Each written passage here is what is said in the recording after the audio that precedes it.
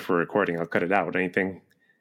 Or should we Well, start? I just want do you mind if during like the first half hour or so I finish watching today's movie Snowbeast? Because I didn't. Oh my God, you didn't watch it. No, I did. I was trying to fool you. And I think you did. Tim, I can't believe how quickly you just stood up and punched a hole in the wall. But even as you said that, I thought, no, I get it. Because there are some weeks where I'm like, I don't know if I really watched this movie. You know, sometimes like your thoughts go in other directions. And Oof, this one. Yeah, especially this one. And I love this movie. Let me be honest. No, it was a good movie. It was the best movie ever on City Bimco. Wait a second here. It's SETI BIMCO Part 2, The Revenge. The show where we create revenge sequels that nobody wanted. This time, it's really personal. Don't ask. So it's SETI BIMCO Part 2, The Revenge. The show where we daydream about revenge sequels that were never made. And we always pick a wildcard question, which I have in a jar so people know. Not cheating. Jar of papers. Look at his big meaty fingers digging in that jar. Yeah. Number 6. What was that a jar of, Tim? It said ointment. It used to be peanut butter. Ew. Okay. You put your toes in it? So after we watch this movie, we're going to decide which character from this movie in a sequel is most likely to marry a millionaire. That's the one? Number 6. Anything amazing happened to you, John? I sent you guys some news stories. I found way too many. We can't talk about them all. You did. Well, Monday was my birthday. Oh, Happy birthday. I didn't know. Thank you. Yeah, you act shocked that, you know. But anyway, yes, I do celebrate birthdays. You had no clue when my birthday was, Tim, right? I didn't. You had them. No, in you didn't. Birthday parties in high school, but I was never invited. You've only known me for 42 years. Why would you know when my birthday was? My family has welcomed you into our home. Your family welcomed me into yours. Yes. You know, I don't expect you to know when my birthday is. It's not like I know when your birthday is, April 21st. But no, don't think twice about it, Tim, that you do not know when my birthday was. You know my birthday because it used to be. It used to be on my Wikipedia page, which you took down. That's how you know my birthday. No, I have known your birthday since 1981. It has nothing to do with the Wikipedia page. Yes. Why did you know that?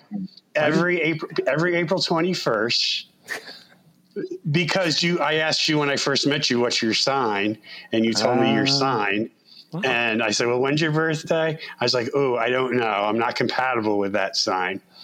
And, so ever since then, so we had a really nice, I went out to my mom's Monday night and stayed through Tuesday, and we had an ice cream cake, and my mom gave me cash, which is always great. Wow. And my brother gave me this really nice wireless charger, and I can put my Apple Watch on there, and I can put my Apple earbuds on it, and I can put my iPhone on it. Nice. The only thing is, I do not own an Apple Watch. I do not own Apple earbuds, and I do not own an iPhone. But I didn't have the heart to tell him. Oh, no. So, and he doesn't listen to the show. Well, no, probably not. So I didn't have the heart to tell him, you know, because he was so proud and he wrapped it up very nicely. I'm like, thank you so much. That was great. Wow. So then we had kind of nice weather this week again. Right now it's like 20 and we've had snow and ice. But so I went back up to the cemetery because, you know, I'm trying to get that glitter off. I was going to ask. Of my stepfather's headstone because Tommy Walsh, well, my mother's like, asks me every day, is it off yet? And it's slowly but surely coming off. And as I said before, I'm sure like with rain and snow, it will all eventually come off. So anyway, you know, as I said, that was done by the sister of two-time Tony Award-winning choreographer Tommy Walsh, Auburn native, who is buried 2 graves down from my stepfather. Well, another famous Walsh from Auburn, no relation to Tommy Walsh, is Mr. John Walsh, America's Most Wanted. Really? I didn't know his. Yeah. Oh, yeah. As a matter of fact, John Walsh Boulevard is like right across like my street turns into John Walsh Boulevard. Now, there's nothing on John Walsh Boulevard except some sort of municipal barn where I think they keep the salt for the plows. But anyway, so if you're familiar with the story, how his activism started was that he had a son, Adam, and they were living in Florida. I know the whole story. And he was abducted, and I don't think they ever found his head. Yeah, I remember. As a matter of fact, I'm sure they didn't. They did not. They never found the boy's head. They found the body. John, do you have the head? Oh, I do not have the head. I do not have the head. I'm sorry. So maybe this isn't such a great story. So this is a crap story because I don't have the head, and I've already disappointed New York Times bestselling author George O'Connor. Oof. And co-host of the show now. Adam, the son, is also buried in the cemetery in Auburn where my stepfather is buried. And for years, it was just a simple headstone. Well, in the last year, they've put, it's like this gargantuan monument and had a cherub or an angel on it, like looking down. Yeah. And so this week when I was going up to the cemetery, somebody knocked the head off the angel on the grave. No. Really? In the grave of the boy who doesn't have a head. Now, I don't know. Were they really clever enough to be that malicious and that cold-hearted, or were they just destructive assholes and they just happened to knock the head off? I don't know. I think everybody knows that story, that detailed. That's why I'm thinking. I'm wondering. They were destructive assholes regardless of whether they did it knowingly or not. But everybody's like, oh, and I did that because the boy is in the grave and he doesn't have a head. And I'm like, I'm not so sure your typical Auburn vandal is quite that clever. There is the internet. I have some questions. Okay. All right. So how big is the population of Auburn? I think right now it stands at about 26 or 27,000. All right, so it's bigger than I thought, because I'm like, that's a lot of famous Walshes for one pretty small town. Yeah. Mm-hmm. There's more famous people. Like, the lady who created, what was it, American Doll? Or am I getting... Is she named Walsh too? No, her name's Pleasant Rowland. She went to school at Wells College in Aurora. That's how that's her connection with it. She was born and raised in Chicago, and she owned. I think my. It's just weird. There's so many famous Walshes. I wonder if they're related. Well, I don't believe they are. I could be wrong, but I don't believe they are. Now, you got to remember, I'm related to very few people with the last name Kelly, because my father, he was the only boy in his family, and out of all his cousins, there was only one other male cousin. So I know of,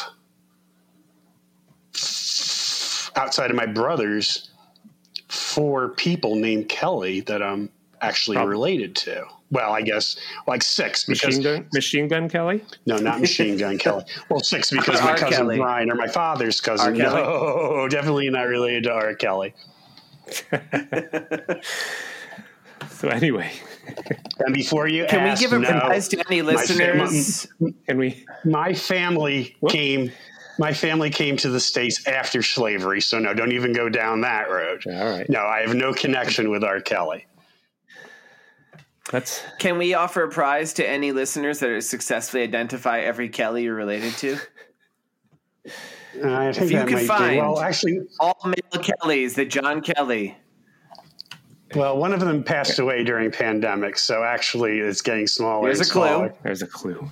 3 are on Staten Island. Oh, more clues. Yeah. So what we'll accept is any photo of any of these people. They should be caught unawares, ideally, and just a photo of them in their natural habitat. Now, for the guy who is deceased, any sizable portion of his anatomy. But you send those 4 Kelly. Actually, it's a she, but anyway. Oh, it's a she. Okay. Yeah. Well, another clue. You send those identities of the 4 Kellys that John's related to, Tim Hamilton, New Yorker cartoonist, he'll draw you a picture. Jeez, you're always making these deals for me. Let's start making deals for you. You couldn't treat. I won't accept them. You couldn't turn them into like Greek gods or something. Yeah. Nah, I'm not gonna be doing that. I'm very busy. I see, and Tim is not. Okay, I see that. Tim is just that talented. I'm being frustrated with my my children's book. We won't go into that. I see the hierarchy of this. Well, no, here's the nature of being a New Yorker cartoonist. Tim has told me this. Tim has to draw 8,000 cartoons for everyone they accept. Yeah. So if you do the math for how often Tim appears there, Tim draws, I think it's like 11 billion cartoons a year. 11 billion. Wow. I get up It's impressive. at 11 a.m. I stay in my pajamas until about 2. Then I draw some cartoons after I rub my feet. I have someone rub my feet. He's drawing. Wait, who sends me all those texts at 8? What's that? That's weird to get texts before you wake up. Are you sleep texting? Yes. This explains the quality of your texts. That's how I remain the villain of our friend's thread.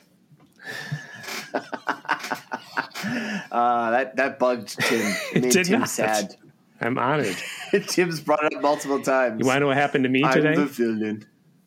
John gave a shout out to the genealogy crowd. No, I'm going to give a shout out to the dog walking crowd. This is a weird, exciting thing. I'm going to bring this podcast way back down to where it usually goes. Walking the dog. She pees where there's grass. Then we're walking down an area where it's all sidewalk, and I can tell she's like, I got to poop. And if you have a dog, you know, you'd rather they poop on the grass just in case it's messy, because people here in Brooklyn are like, you left a spot there because it's hard to pick up off the concrete. Do they really say that? Once in a great while, if they see you. You feel the eyes on you. You pick up the poop, you run away. If you have to leave some stuff, because it could be runny. But anyway, here's the thing that happened. She pooped, and if you can picture in your mind, without ice cream in it, an ice cream cone covered in chocolate, upside down on the sidewalk. She did that perfectly. Oh, no. I looked down like, what is that? What did you do? And I wanted to take a picture, but I was in front of a grade school, and I was like, this is weird. I'm not going to take a picture of my dog's poop in front of a grade school. That's how you get on the list. And I picked it up, and it left no mark, and it's all great. I just never saw that before. An ice cream cone poop. It stood up and everything. Now, people may not know this, but you actually feed Soul nothing but ice cream cones. Is it possible that she actually just swallowed one whole? It's possible. Okay. I'm glad it went through like that without the pointy end out front. That was good. It would be more impressive, honestly, Tim, if it came out the opposite way. Yeah, but like if it landed on the tip, like but more painful. That would be painful. That's why I was like glad. I mean, you'd have to take a picture of that, like in school or no school. And then if she, like, after pooping an upright cone, she pooped a little strawberry scoop of ice cream in it, you'd be dealing with some sort of magic dog. A little cherry on top, maybe, or yeah. Oh man, why not? Yeah. Screw that goose that lays the golden eggs. You got the dog that shits ice cream. Sky's the limit. Sky's the limit. George has cats. I don't know if this has happened to George. Speaking of this, you just reminded me long ago. I was at a friend's party. I went to their bathroom to use the bathroom. They had a cat. And I walked in, turned on the light, opened the door. The cat was in the litter box, and I surprised it. And it just did that thing where it dances all over, and it threw kitty litter and poop everywhere in the bathroom and ran away just because I had turned on the light and walked in. And Tim, this is like when I found the poop in the toilet at the other party. I was like, I shouldn't pick this up. I got to go tell you. I just got to leave now. Don't tell anybody. Tim should just stop using bathrooms in other people's homes. Just hold it. Yeah, let's get to the movie. Now? How does this work? Do I intro because it was my movie? Yeah, you're in the. I think the person who picked the movie should be in the driver's seat. That's just my thought. Mm-hmm. Until we take over. Yeah. Until we wrench it out of his hands and take over. Rest grab the wheel from me and just crashes into a wall. So today on SETI BIMCO 2, The Revenge, the movie we're going to be talking about is a movie from 78? 70. Called one word. If you're going to look this up, it's on Tubi, Snowbeast. And Snowbeast it's great. It's basically Jaws on a mountain with skiing, and instead of a shark, there is a guy wearing a hairy sleeve with a claw on it that is, I guess, a Bigfoot. Lots of snow. And lots of snow. Lots of skiing. The lingering shots of people skiing. The skiing montages. I did have to fast forward through a few of them just because they were so free. It's like, okay, I got it. And I love to ski. And I'm like, no, okay, enough of the skiing already. Yeah. Snowmobiles too. If you cut out all the scenes, lingering shots of people skiing and snowmobiling, this hour-and-a-half movie, I'm not even exaggerating, I bet you'd be about an hour. Oh, it could be.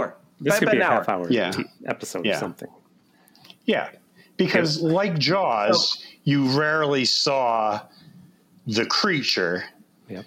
But Spielberg was able to build the suspense better than this director could. Yeah, did anybody write down the name of this director? Because I know the screenwriter is the one that wrote Hitchcock's Psycho. Yeah. Can you believe that? He adapted it. Yeah, it was directed by Herb Wallerstein, which does sound familiar. And there's a he directed things like I Dream of Jeannie, Mannix, The Adventures of Rin Tin Tin, Father Knows Best. Joseph Stefano. John, are you saying this was adapted from a previous story, The Snowbeast? No. I'm saying that. Okay. I'm saying Joseph Stefano, who wrote the teleplay for this, was a co-creator of The Outer Limits. Yeah. And he also wrote the screenplay for Alfred Hitchcock's 1960 thriller Psycho. And in a connection to last week, he wrote the episode of Star Trek The Next Generation in which they killed off Tasha Yar, played by Denise Crosby. Ooh. Interesting. Or not. Very interesting. Not Wait as a second. interesting Is as Denise Crosby the daughter of Bing Crosby? George, where were you last week? We didn't say that. You just kept mentioning Bing Crosby beat his kids. She was the illegitimate. I didn't know he beat Tasha Yar. Illegitimate. She was the illegitimate granddaughter of Bing Crosby. Wow. You totally missed that. That's interesting. Just concentrate on the. Yeah. Well, okay, this movie, unfortunately, no Bing Crosby, no Denise Crosby, no Crosbys we know of. No Crosby. It opens no up. Crosby, Stills, and Nash. Nothing. Jesus. No Crosby. No Bill Crosby. No Bill Crosby.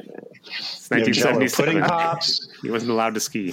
So this movie, it opens up with skiing. I will actually, Tim. Speaking of Bill Crosby, is this the whitest film we've ever watched on this show? I'm snowblind. I don't think there was a single person of color. Put them all on a field of snow. I think we didn't get anything darker than pastels. No. Even the monster was white. Snowblind. Yes.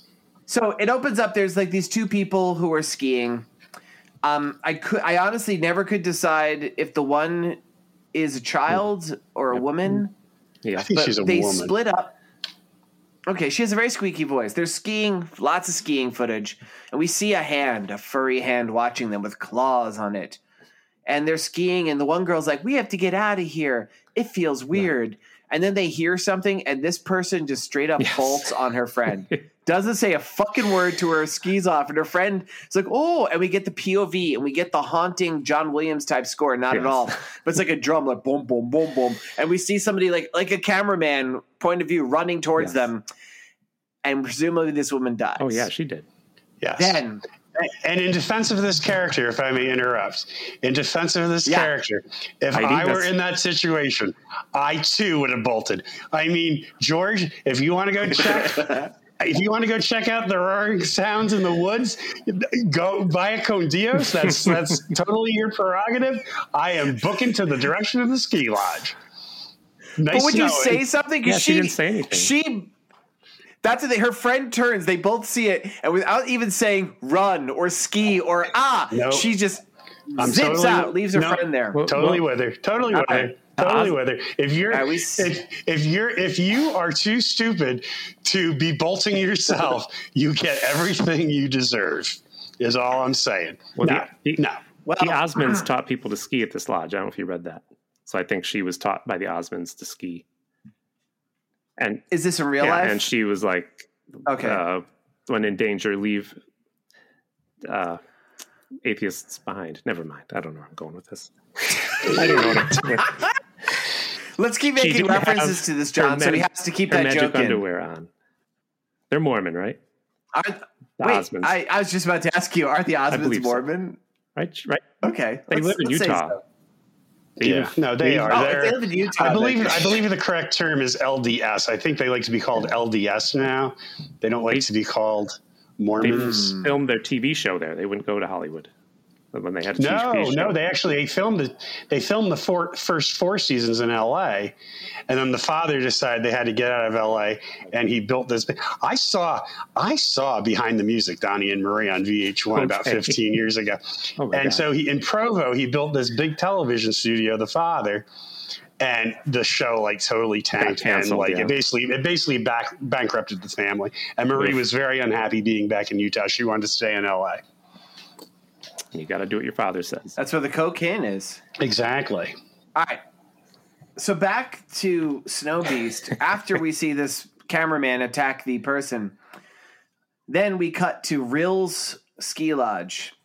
They're having their winter carnival. We learn it is the 50th annual.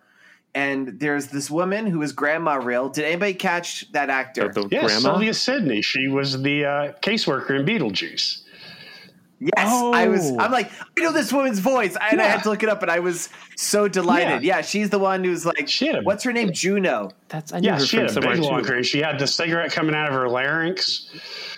Yeah. And her voice is kind of in between what would be a normal human's voice and the kind of emphysema nightmare she is by the time Beetlejuice comes out. Right. Very raspy, but old Hollywood energy, which is becoming my favorite part about these Sadie Bimco movies. We catch these Hollywood stars in the latter half of their careers. They're doing TV movies, they're still bringing that big 40s energy. I thought she was Carol. It's the Lernamoys. Like Lernamoy in the elevator? Lernamoy. I'm petitioning for the podcast to be called Lernamoy from now on.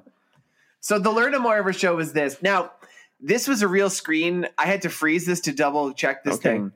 There's a montage where we see the Rill Ski Lodge, RILL, being set up for this 50th annual thing. It's a big deal. She's definitely the mayor from Jaws. This is it's the tourism. It keeps the town alive. They're unfurling a banner on the front of the the chalet, and this is what it says: Whites only. It says whites. No, it says the Lord has risen. No, 50th annual Rill's Winter Carnival. A day and night weeks orgy of fun and games. What the fuck does that mean? It's 1977. It was the disco era. They were on Quaaludes. A day and weeks orgy of fun and games. They were on Quaaludes, or as they were called, disco biscuits. Disco biscuits. Yeah, I mean, sure, why not? Waterbeds. I wasn't actually sure at this point if this movie wasn't dubbed from another language until that because I actually wrote down on the timestamp when this part is unfurled for anyone who wants to watch 4 minutes 38 seconds, because all we hear is the weirdly dubbed voices of the skiers up until this point. Then this montage where the English and the signs is highly questionable. The lead actor in this movie, top billed actor, his name is Bo Svensson. I'm like, are we watching a Norwegian film? Turns out we're not. This was actually made in the USA. I don't know. That's orgy of fun means waterbeds, fondue, disco biscuits. Well, there's that weird orgy scene later. Did you guys get that in your version? Yes. Yeah. Boobs everywhere. Yeah, it was something. It was really something. The ski poles looked painful. It's weird. Yeah, it's weird the way they were able to sit on them that way. Take 46. We need to get a new actor to play Yvette. This one, that's gross. Never mind. Anyway, you fill in the blank, listener. His name is Garth Seberg. He shows up and he needs a skiing job. This is the only drama. Oh wait, no, Tim, it's not Garth. It's Gar. Gar. He's like a giant fish. Gar Seberg. Yar. I be a fish man. Yar. Gar. He tried his luck as a pirate. He tried his luck as a pirate, and it didn't work out. Gar. And then he became a skier. Yes. That's Bo Svensson's character, by the way, everybody. Yes. His drama. You may know this guy. He was new to me, but he's a titan. He's huge. Mm-hmm. Physically. I mean. Yeah, he's like he's like an early day Dolph Lundgren. He is. You're right, and he actually apparently I looked at his IMDb. He did play Frankenstein's monster, so he did, and he was born in Sweden. Frankenstein. It was a TV. It was a 73 Frankenstein. movie. Oh, yeah, remember that? That scared me. Tom Baker's in that. Maybe that's a future Sadie Bimco. Who's in that? What? I know. Does he play the Bride of Frankenstein? So he shows up. He needs a job. He can teach people to ski. He can wax skis. You can watch the Osmonds ski. Yes. He can teach small dogs to ski. His character, as we learn, it's actually kind of nice that they unveil it. He's a man haunted by something. Yes, by skiing. And like he shows up. By skiing, as it turns out. He's haunted he shows by up at the lodge, skiing. and there's some kids are like, "I saw you when you won the Olympics." Yeah, he won the gold medal in the autograph. 1968 Olympics and never got on a pair of skis again. Well, do you catch the line that there's the great line? Like they're like, this person's like puffing up his ego, and he's like, "It's nice to feel wanted somewhere." I know. He says that to his wife, right? And his wife, because his wife's looking at him like, "You're a pile of human shit." And his supposed friend hits on his wife the whole movie. We'll just yeah, that was weird. Well, apparently there had been a relationship there in the past. See, I thought there should have been more tension between the two of them. Right? And then they would have been... They really deflated it. They did. Then they would have he goes, "Oh, so you kissing my wife." And it's like, really? That's it? That's it? I'd be like, "Look, motherfucker, get your paws off my wife if you know what's good for you." And then, what it would have been was, then, they would have been at odds with each other, and then would have been forced to confront this. I'm going to say Yeti. They were calling it Sasquatch. I don't know, but anyway, And they called it Bigfoot. She said they never said Sasquatch. I was disappointed. Ellen, the wife of Gar, is a TV reporter, and she's 3 times. She's like, "Yeah, Bigfoots. There's hundreds of them in the woods. Yeah. I did a story about it once." Yes, she won't shut up about it. No, she's not a reporter. As the sheriff calls her later, she's a lady reporter. A lady reporter. That's right. She's a lady reporter. Actually, but I will say this movie, yes, lady reporter shit. She does get involved in the action. She asserts herself nicely. I actually wrote props. This movie didn't set the Bigfoot did kill exclusively women pretty much, which was troubling. But it does the female lead really takes a part in the action, which was maybe the Yeti was female, George. Why do you assume? Well, everybody knows that the famous Bigfoot from the Patterson Gimlin film was a female. So it's got big pendulous carpet covered boobs. Just like how apes would have. Yes. Interesting. All right. So the story is, there's the Rills. There's Grandma Rill, who is the mayor from Jaws. She wants to keep the place open. There's her grandson, who I guess is the equivalent of Richard Dreyfuss, who he goes out, he sees the monster, but he doesn't want to create a fracas. He's like, there's definitely a Bigfoot. Doesn't he want to? But his grandmother is the one who's like, no. That's true. But he bows to her pressure. There's Bo Svensson, he's the person who's afraid to ski, just like how Sheriff Brody's afraid to go in the water. He's Sheriff Brody. There's Yvette, who I guess is Brody's wife. Yvette, no, not Yvette. Is that her name? The actress is Yvette Mimieux, but the Ellen is her name. Ellen is the character's name. Ah, yes. Okay. And then there's the sheriff, who's definitely Quint. Yes. And it's Jaws. It's just it's like a shitty Jaws. Like, we want everyone to stop focusing on the terrible possible woman who's missing, but we found her bloody jacket, and look forward to the wholesome Roman Polanski Ski Downhill Teen Ski Challenge, hosted and judged by Roman Polanski. Polanski. Oh my God.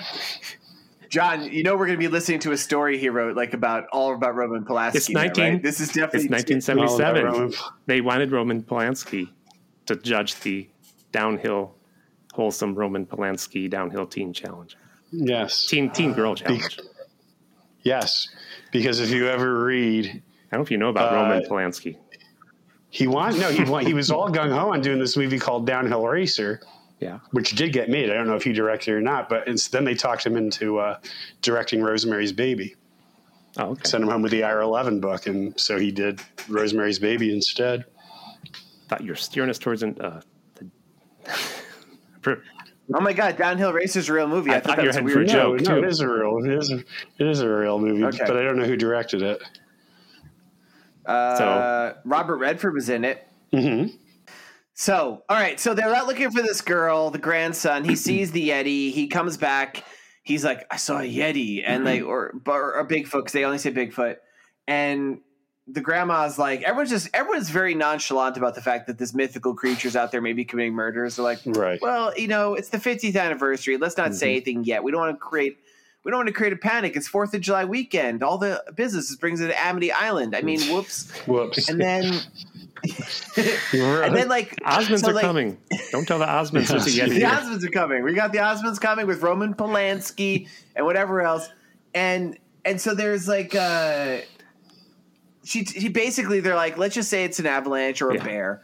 So the grandson is instructed, whose name was like Logan. Did everybody catch that? His real name was Logan? Robert in Logan. real life or in the movie?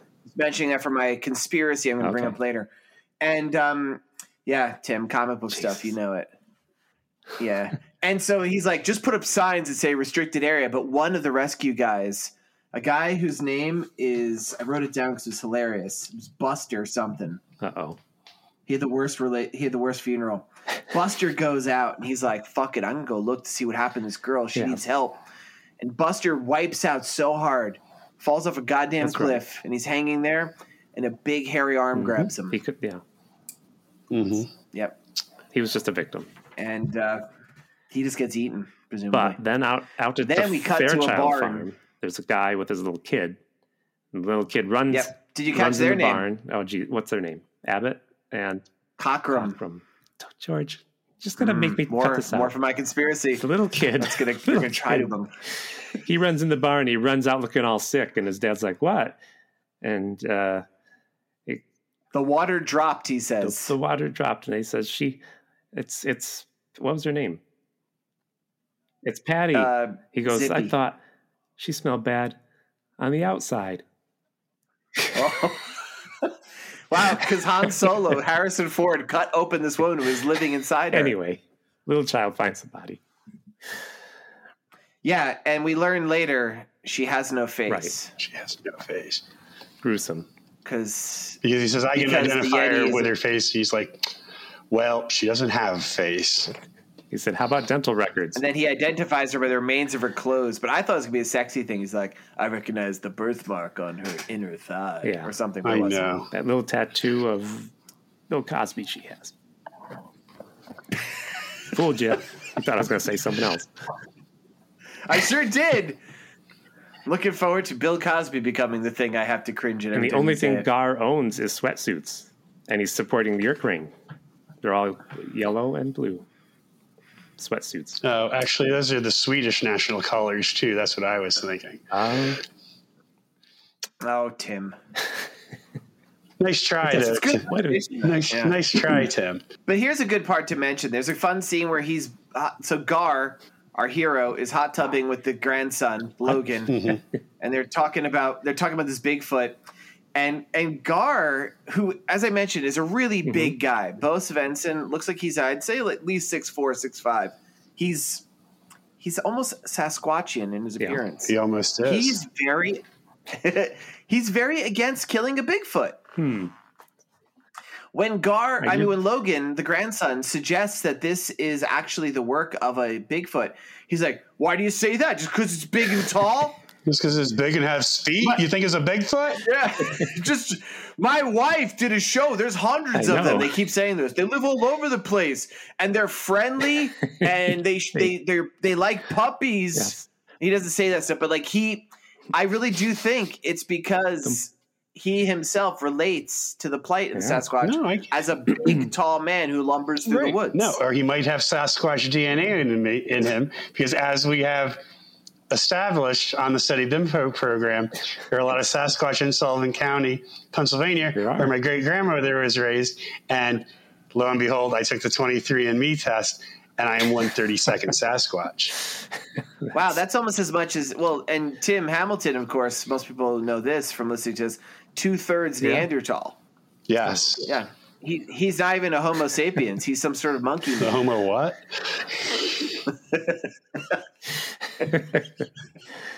All right. What happens?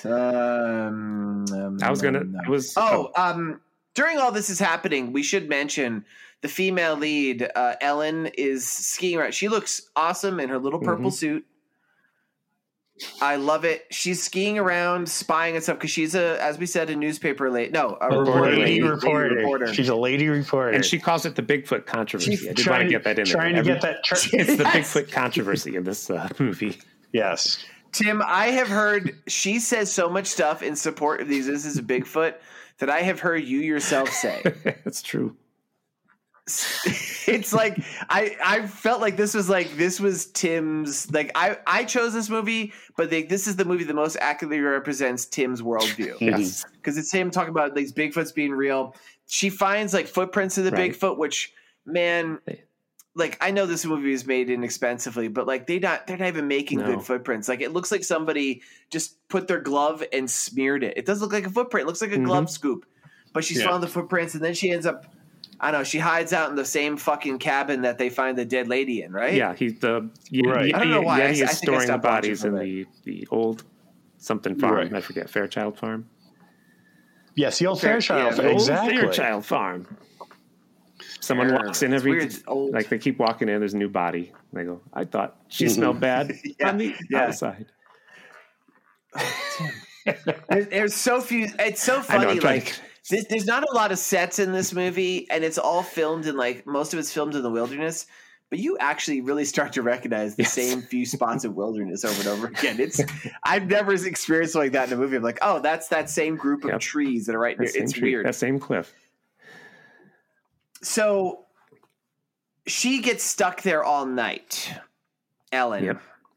And while is this the same time that the Bigfoot attacks the ski lodge, which is really just a high school after Gar shows up and they kind of decide they love each other again. No, didn't Gar get on his skis to go find her? This is the Gar? He's like, we have learned Gar, like as John said, has not been on skis since he won the gold medal in '69, and you expect there to be a big important story, like maybe he was in the woods and somebody shot him thinking he's a Bigfoot or something. Right. It's just that because he crested, he couldn't go back to being a normal man. He got a call from the president. He ran down one of the Osmonds while skiing after the Olympics. That's what happened. He ran down, Bobo Osmond. The forgotten Osmond.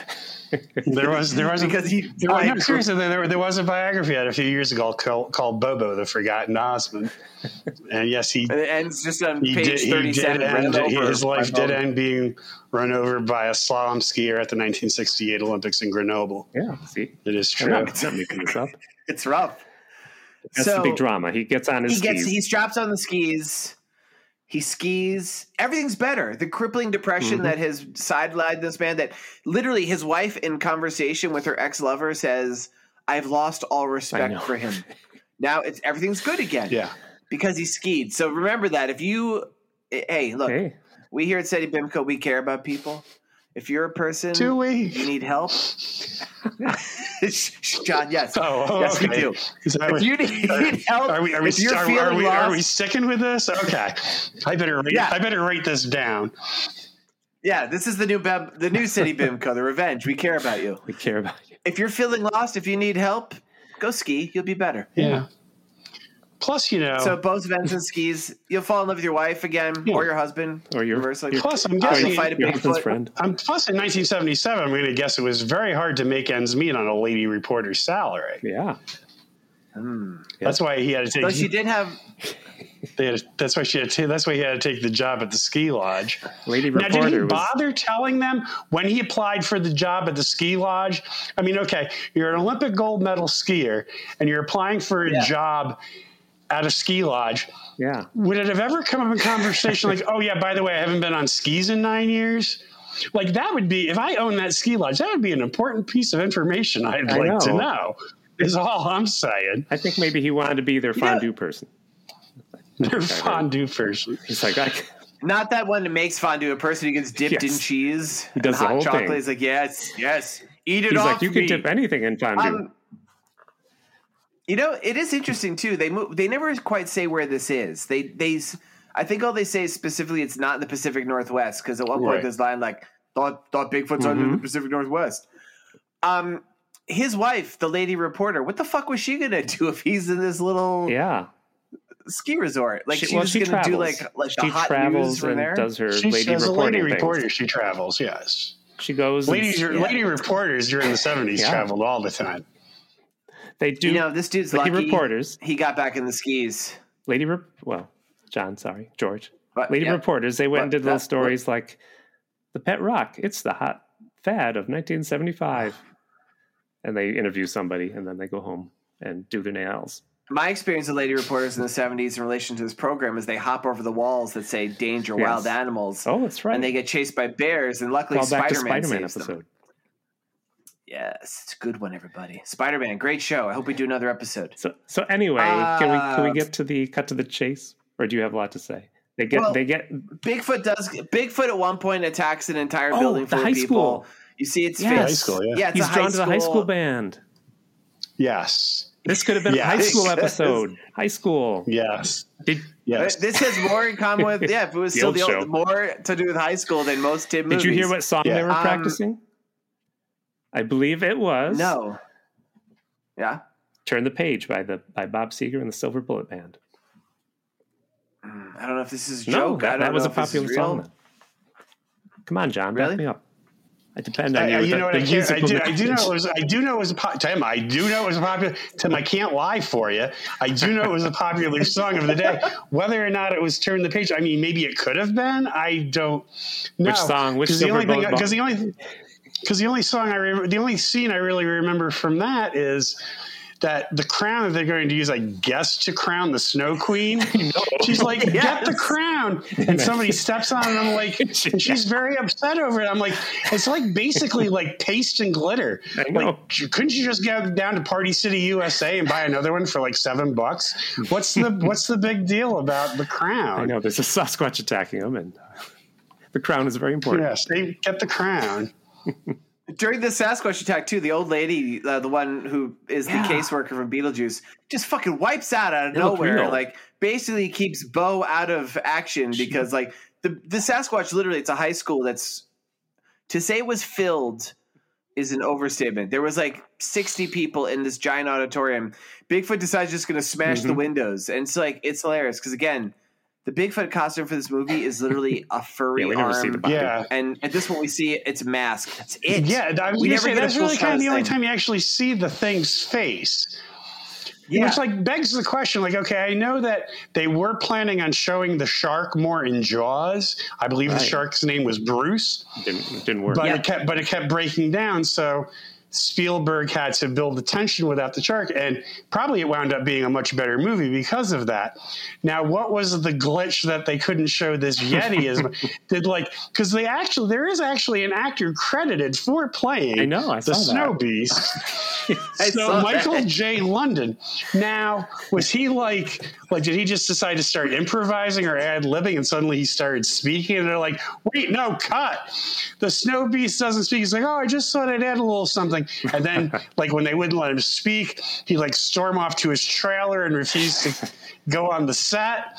So I'm like, so did they have to like work around that? Is that why you didn't see I still call it a Yeti. Is that why you didn't see the Yeti? I think it's the same problem they had with the He-Man costume. He wouldn't wear anything over his butt, so it was like his butt was sticking out. The real human butt was sticking out of the Yeti costume. Okay. He's like, it's more like a monkey this way.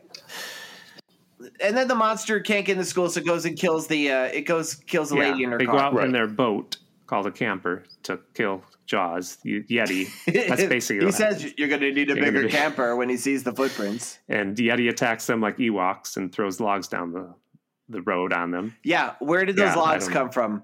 Where did those 25 or so perfectly cut logs come from? Does this Yeti use tools? They just happen to be stacked on top of a hill where the camper was parked on the bottom. It's just coincidence. I think that was the Osmonds' winter firewood supply. Yeah, they were very upset, the Osmonds. Weird. That's why you don't see the Osmonds in this movie, because they were so annoyed about losing their winter firewood. They're like, that's it. We will no longer be associated with Snowbeast. And they, and they took 3/4 of the Snowbeast costume with them. Yeah, and they took. That's why. They had all these musical numbers choreographed. It was going to be a musical with the Osmonds. Yes, that's what's going to be in the high school auditorium. Exactly. You're right. That's where they're playing Bob Seger. Exactly, and just wasn't. Oh, just wasn't. Can I mention a scene we forgot? Okay. Sure, if it's important. It is, because it's a real Jaws parallel. There's the bit towards the end. I'm like, oh, there's still 20 minutes. This thing, how's this going to happen? And all of a sudden, the sheriff deputy runs in like, the sheriff killed it, shot it right in the eyes. I'm like, oh, it's going to be a bear. It's a bear. It's a bear, yeah. And they're like, we should cut the bear open to see if there's people remains in it. He's like, oh. And it's just like, oh my God, they're doing the exact scene from Jaws. Of course, it's not the bear. So then the sheriff, and they go out, then they get wiped out. The sheriff gets trapped in the RV when the logs hit it. And they just fucking leave him. They run away because the Yeti's running down the hill to them. They're like, fuck it, leave him here. He gets eaten. Yeah, well, duh. I guess. Again, can't blame him. I'm telling you right now. And, I love you guys to death. They had a gun. But I'm telling you right now, if the two of you are in a camper trapped under a pile of logs, John is running, and that Yeti is coming down the hill, I'm booking. I'm sorry. Nice knowing you guys. But I'm John, get help. And please hurry. Yeah, be right back with that. I'm snowblind. I'm very sweaty. I'd like to see Jaws one more time. And so, gun. I don't know. So they come back later. They run off to the cabin for a little bit. Gun does not kill the Yeti. They keep guard. And a ski pole does kill the Yeti. So this Yeti, ski pole is like kryptonite for the Yeti. All POV right to the end. Yeah, like you see, so it's just Bo with a handgun, and he's facing the Yeti, and the camera runs towards him. Bo fires a couple times, and then he stabs the camera with a ski pole, and it falls off a cliff. And we never see the body. It's still breathing. You don't see the body because there's only 1 quarter of a costume, and the movie abruptly ends, and then started playing some movie called Avalanche. And then, because they were hoping for the sequel. They're like, well, as long as you're all here, let's film a sequel. So there is a sequel somewhere. Wait, was it like Halloween 2 where it takes place a second after? And Loomis looks out the window and sees. They look down like, yeah, there's a Snowbeast. They look back a second later. Snowbeast is gone. He's pure evil. There you go. All right, so what do we think of this? Do we like this movie? Did I do the best job ever of choosing a movie? Because I think I did. Well, yeah. I mean, if in 1977 I would have been 11 years old, I guess I wouldn't have thought I had wasted an evening if I had watched this movie. Actually, my 11-year-old self enjoyed it very much, George. I will say that. I'm glad you put it that way because this would have been a movie if I had been lucky enough to see this as a child. This would have been a movie that would have become elevated in my subconscious to being like a great formative experience. Right. If I had remember there was that fucking awesome Bigfoot movie. It was like on Friday Night Market. It was awesome. We would play Snowbeast. He kills the beast with a snow pole, and he falls off the cliff. It was awesome.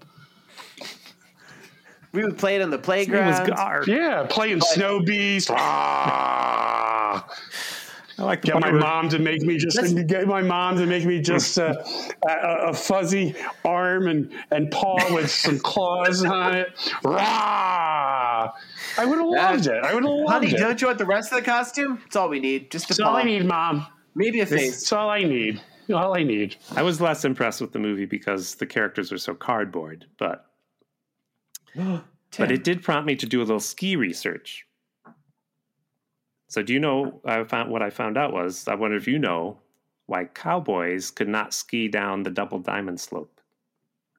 I found this out in my research, why cowboys can't ski down the Is this a riddle? Diamond Slope. If you want it to be a riddle, do you want me to tell you? Yeah, please do. Don't leave me in suspense. Cowboys could not ski down the Diamond Slope because the ski lift would spook their horses.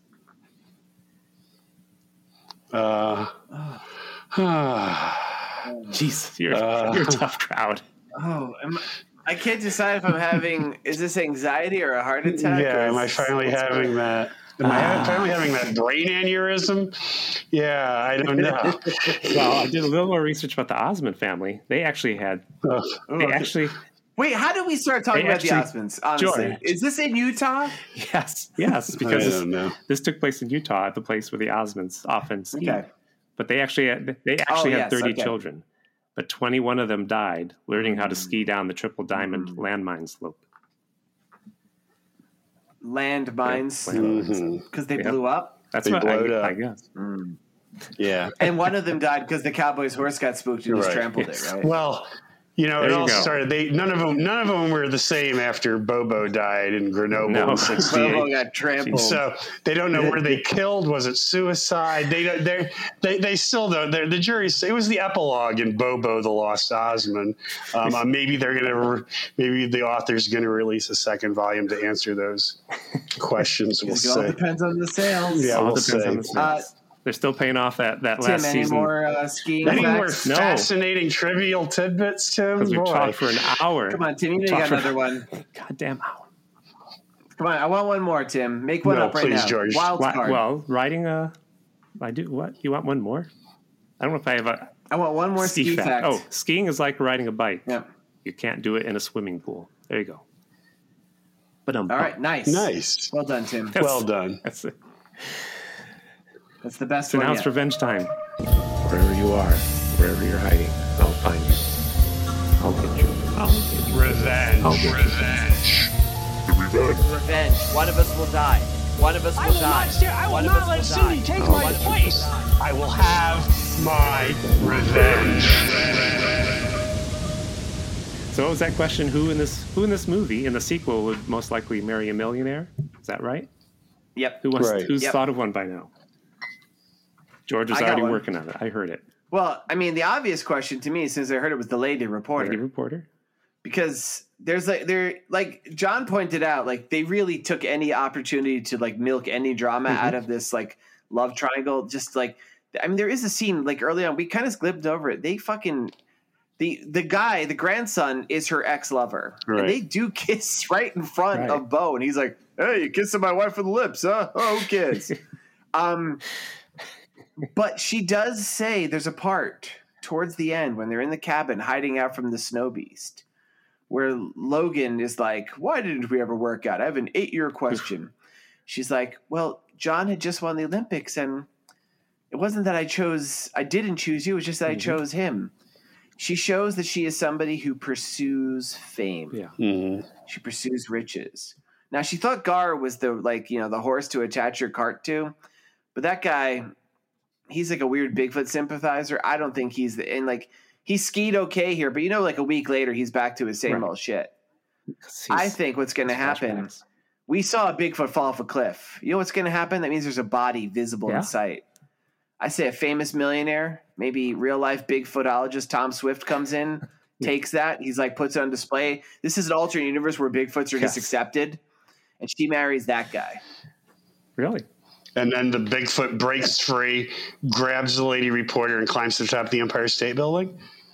Oh, and then these little tiny drone airplanes shoot her down. Yeah. Because it is a lady Bigfoot, as we pointed out. So is Gar left us hang out with, what was his name? Logan. Tony. Gardist retires into the hot tub. Right. Because there is a great scene where he's in a hot tub. And he just stays in there until he eventually breaks apart like bread and water. That's good. Extra bonus. Yeah. He is very pasty. Okay. John, what's your theory? John, who from this movie would marry a millionaire? Well, because like when you say marry a millionaire, you automatically assume in a very sexist way, I might say, that it's automatically going to be a woman that's going to marry a millionaire. I didn't say that. Why can't it be a man? So I say Tony the grandson, because they bring grandma back there all beat up, her arms in a sling after she unsuccessfully tries to save the crown. And he's like, well, Jesus. She's like, Jesus, I'm not going to be stuck here. I'm not going to be stuck here all winter taking care of this old bitch while she heals. Wow. So one of grandma's college friends shows up, and she's a millionaire. And Tony's like, why not? So basically he marries her for her money. And, you're right. They do get the Bigfoot out of the ravine and revive it for the sequel. Okay. And nice. Yes. And then, Ellen, the lady reporter, comes back, and she's trying to work on her marriage with Gar, and Tony's trying to keep the marriage together with this old woman that is his grandmother's friend, but he doesn't want to give up the millions of dollars. And there, the tension. This is like a soap the tension arises, and then on top of all that drama, the lady Bigfoot comes back to life and starts wreaking havoc again. Oh. And basically to save himself, Tony pushes his wife into, much like what I would do, pushes his wife into the path of the Bigfoot so he can book out of there. And because he's already in the will. And when they do the autopsy, he says, I thought she smelled bad on the outside. On the outside. Oh, Tim. Wow, Tony really makes that well in this world because he's already got his old wife's money, which he gets. He's got his grandma's money. Mm-hmm. Dare I say he might be a billionaire? Dare I say maybe today he would be? Yeah. Oh man, maybe he buys Twitter. Ooh, he yeah. Well, I had I guess I will agree with John. The we don't know if the grandmother straight or not straight, but we saw her fall when Sasquatch smashed the window in and she wanted to get the crown. It looked like both her hips shattered. It didn't look fake to me. Did you see her? It's an old lady. She just like fell on her knee, fell on her hip, half her body shattered. And they're bringing her away in an ambulance. They're just like, Sylvia, you got to get this done in one take. She's like, why? They're like, don't ask a lot of questions. One take. One take. That's it. So suck it up. So she's all in the hospital and she sues the high school, gets a lot of money. And also she puts on a show because everybody comes to town because the town is now famous for this Yeti. And she puts on a play that's very popular. It's called Save the Crown. And every episode they reenact the scene where Bigfoot is breaking the window and she falls. An actress does it, falls, pretends to shatter her hips and yells, "The crown, save the crown," and it gets stepped on. Yes. I have a question, Tim. Yes. In this world, does she save the crown or does it get trampled before her? Like, oh, that is tragic. I thought she'd rewrite history, so she successfully saves the crown. This play becomes so amazing. It goes to Broadway, and she becomes a millionaire, and a woman comes to town. What are those housewives in New Jersey?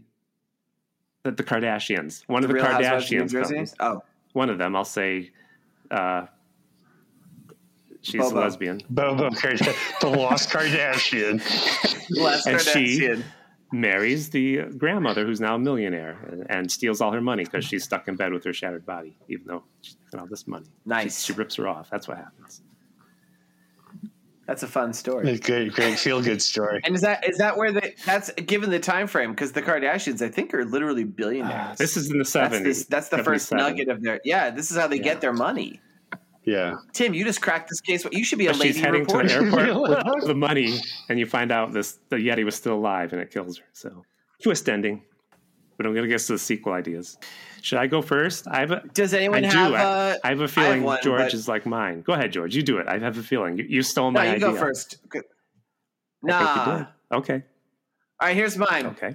So we kind of glossed over this in the story, but there was a character. So kind of the central conceit, the reason why Mrs. Rill, a.k.a. Juno from Beetlejuice, the caseworker, is so steadfast on this happening is not just because it brings a lot of people to her town, this snow festival, but because she herself was the Snow Queen 50 years ago and she was only 16. And so we meet at the beginning the new Snow Queen, whose name is Heidi. Heidi is there for all the attendant festivities. And when the scene happens where the Yeti tries to attack the high school, where Heidi is in attendance, her mom is waiting out in the parking lot in a car that says the Snow Queen's carriage. And the actual Yeti, instead, because it can't get into the gym because you would have seen it, and then we would have had to make more than just a sleeve and a mask. It goes out to the car, smashes the car window, and presumably kills the mom because we see Heidi run out. Now, the way my movie, picture if you will, strap on your thinking caps. Strap on my what? Your thinking caps. Oh, okay. The movie opens up. I'm sorry. The movie opens up. My mind was wandering. My mind was wandering there for a while, and then I was like, "I'm back." What opens I'm up? back. I'm taking you on a journey that we'll all take together their minds. Everyone at home too, you do it as well.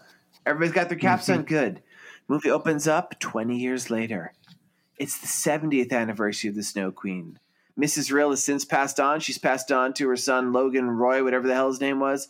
He's now in head of the thing. He's married. He has kids and stuff. And it's the 70th anniversary, and it's Heidi's daughter is the new Snow Queen. And then, wouldn't you know it, the Bigfoot murders start happening again. And it's weird because in this universe, everybody kind of knew about Bigfoots after this because the one just died in front of people. They put them in sitcoms. There was a TV show. It was like Alf, but it was like a Bigfoot. Right, so There's all this that's stuff. my Bigfoot. That was one of them. I remember that. Yes, yeah, it was a good one. In remember? the sequel, and like there was a what? well, these murders start happening again. And at first, nobody believes, and the central character is Heidi's daughter. She's like, you gotta believe me. My mom, she saw her mother get killed. It's after me. It's like Jaws the Revenge, right? And we think that's where it's going. But in the final scene, we're down to the final girl, who is Heidi's granddaughter. Let's call her Hootie. It's Hootie and her boyfriend, whose name, let's call him Donnie, in honor to the Osmonds, who Tim is bringing up all the time.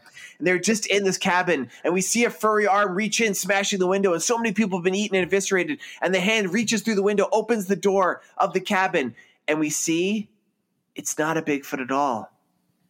It's the fucking mom. Mm-hmm. I'm doing a Friday the 13th part 1, motherfuckers. Oh. She's pretending. She talks in a weird Yeti voice, just like the way Mrs. Voorhees talked like Jason. She's like, oh, I'm a big Yeti. I'm going to kill you hockey mask? Like I killed my mama. Wait. Is he wearing a hockey mask?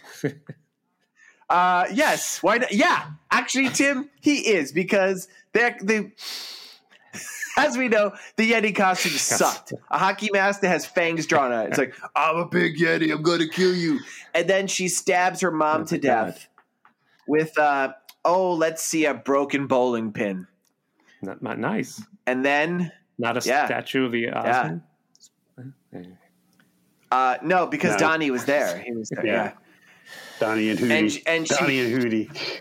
You're not really following. And as her mom, wait, I have a good last line though. Oh, okay. Here we go. She goes, as her mom is dying, she goes, I just wanted to break the circle of violence. And her daughter, standing above her, holding the broken pin, looks to the camera and says, "Not Yeti." Awesome. Yes.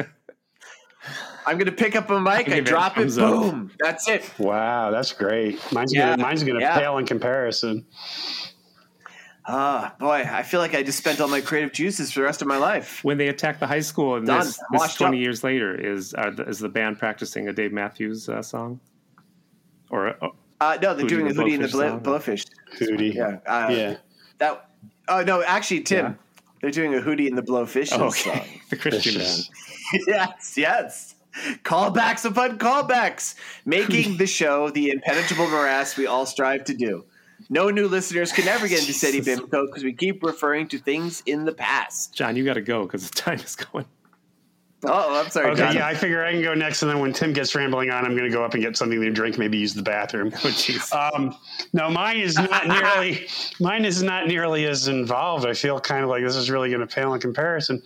But not Ellen, the lady, yes, it is. It's always lady reporter. The lady reporter.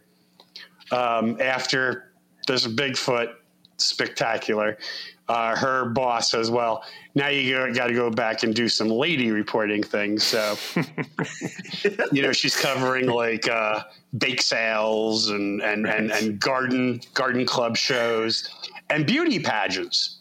And she goes to the Miss Utah pageant. And Miss Utah is on the ski slopes, and it's a photo shoot, and she's swishing down the slope, and she's wearing her crown, and she gets over towards the woods, and all of a sudden you hear this roar, and this big hairy paw with claws comes out and grabs her, and they can't find her, and they finally find her like 2 days later. And instead of her face missing, her crown is missing. They can't find the crown. That's the real tragedy. So then fast forward, Ellen, as a lady reporter, has to go do some more lady reporting things. This time it's the Miss Hawaii pageant. And Miss Hawaii is on the beach, and they're doing the photo shoot. and she goes and leaves for the day, and they hear this rah and this terrible scream, and they see the Yeti footprints on the beach in the sand, and they find her body, but they can't find her crown. So then the climax is they wind up in Atlantic City for the Miss America pageant, and Miss America is trapped in her dressing room, and this Yeti comes in and is like, rah! And they're like, no, not Miss America, save the crown. And lo and behold, what has happened was that Grandma, Carrie Brill from the original movie, was so upset about losing her Snow Queen crown that her revenge was that female Yeti who went off the cliff and we think died, maybe didn't, had left a litter of baby Yetis. Wow. In her den, and Carrie raised them and trained them to go after beauty queens to steal their crowns so she could add to her collection. And that was her revenge. Wow. She was a woman, see? I like that we both have, it's both the madness of women. Yes. We're such a progressive podcast. The Yeti could be a woman. Right. Yeti could be a woman. Or a lady reporter. Or a lady reporter. Or a lady ski lodge owner. It could be all sorts of people. I remember. Yeah. Women could be murderers, too, is kind of the whole theme of Seti Bimco. Lady murderers. All right, Tim, did I steal your idea? No, I thought you were heading that way. My sequel centers around Ellen and Gar, even though I wrote Garth. Gar. He starts his job being a ski instructor because he can ski again. But it's 1979 now, and everyone who he teaches they come here for years. And all they say is, "Show me the barn where the beast left the body. Show me the school where the Yeti attacked the kids. Show me the truck he wrecked. Show me the room that the Osmond brothers slept in." So they just bug him constantly. And he can't take the pressure wanting to show where the bodies are found. And his wife, Ellen, is no help as she was away on doing lady news assignments and doing more, telling people she did a Bigfoot story about the Bigfoot controversy. Anyone who... The hundreds of big feet are all over the country. They're good, too. They're not bad. Don't shoot them. So Garth tries to work in the bar and make fondue for people, but people keep playing the Osmond albums, and he wants to hear the new Pink Floyd album called The Wall.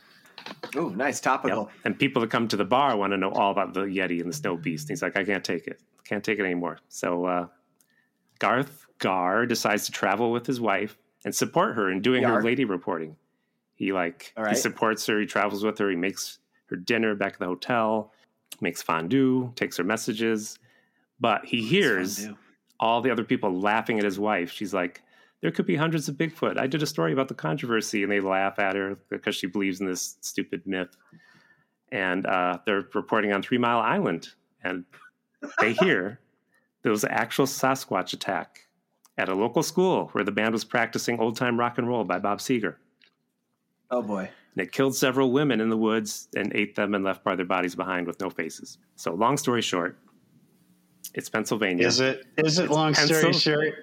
Pennsylvania. Everybody gets their guns. They want to go kill the Bigfoot in the woods that's eating people. Ellen, the lady reporter, she's going after them like, no, don't kill it. We just want to catch one. And she can't stop them. And the guns don't kill it, but they shoot a bunch of leftover pet rocks at it, and they kill the Sasquatch. And once they look at the lifeless body, they realize it's a guy in a suit. And they take the head off. Oh, no. It's Gar. He was so upset that people were laughing at his wife. He wanted to pretend to be a Bigfoot and How prove her right. Scooby-Doo-esque. Yes. How Scooby-Doo-esque. Did Gar actually eat children? Yeah, he went all the way. He committed. Wow, he was a method actor. He was a method actor. Yeah, Lee Strasberg. Yeah. And Gar shat in the woods too. Did that too. Yeah. And when they pulled his whole costume off, they'd seen how far his mental state had fallen because he was already wearing a vote for Reagan button. So that's how. Tim, I appreciate the sprinklings of the time period in there. 3 Mile Island. We got the Reagan. Right. Nice. Right. The Wall. Is he wearing an Ayatollah Asahola t-shirt in his other outfit? Yeah. Or the one with Mickey Mouse giving the finger, hey, on. Right. Tim. It's called Snowbeast, The Revenge. Or as it's known in Canada, Another Snowbeast, eh? That's all I could think of. There you go. Another Snowbeast, eh? Sorry. Good stuff, Tim. All right. But next week I picked an amazing film. John and I watched one of this man's films in the past called Just for the Hell of It. You remember that, John? This is another one of his. A classic. The movie's called She-Devils on Wheels. It's female biker gang in Florida. No actors. He just went and got a biker gang. So... What year is this? There were no actors in his other movie either. I think this is 1968. It's on Tubi, everybody, if you want to watch it. She-Devils. I have a question, Tim. Are we looking at is this primo exploitation? Like, am I going to see topless She-Devils and Wheels, or is this going to be more like... Probably. He didn't have topless in his other movie. Or it might just be, and if it's not gratuitous sex, it's going to be gratuitous violence. It's going to be one. It's going to be one or the other. I want gratuity. She-Devils on Wheels, 1968. All right. On Tubi. Yep. It's nice quality. Oh, the motorcycle gang is called the Man-Eaters, so maybe even some cannibalism. Yes. Well, of a sort. Getting a little literal there, aren't you, George? So, hey, like us and follow us. Give us 5 stars here at SETI BIMCO The Revenge.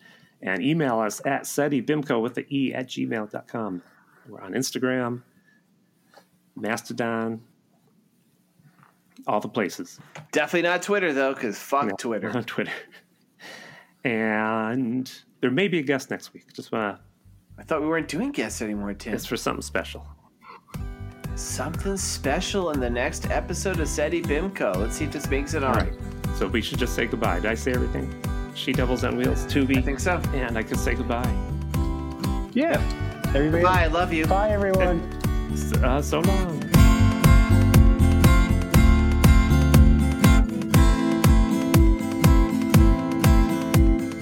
This has been a Pity Party Line production. Party line, it's a party line.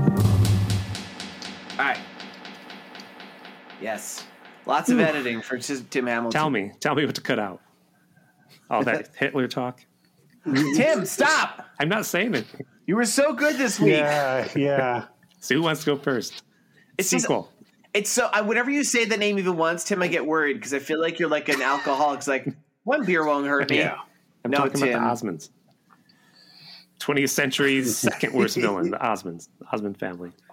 Oh, wow. Adolf the Lost Osmond? Is that what? Bobo. I don't know. Bobo. Adolf Osmond?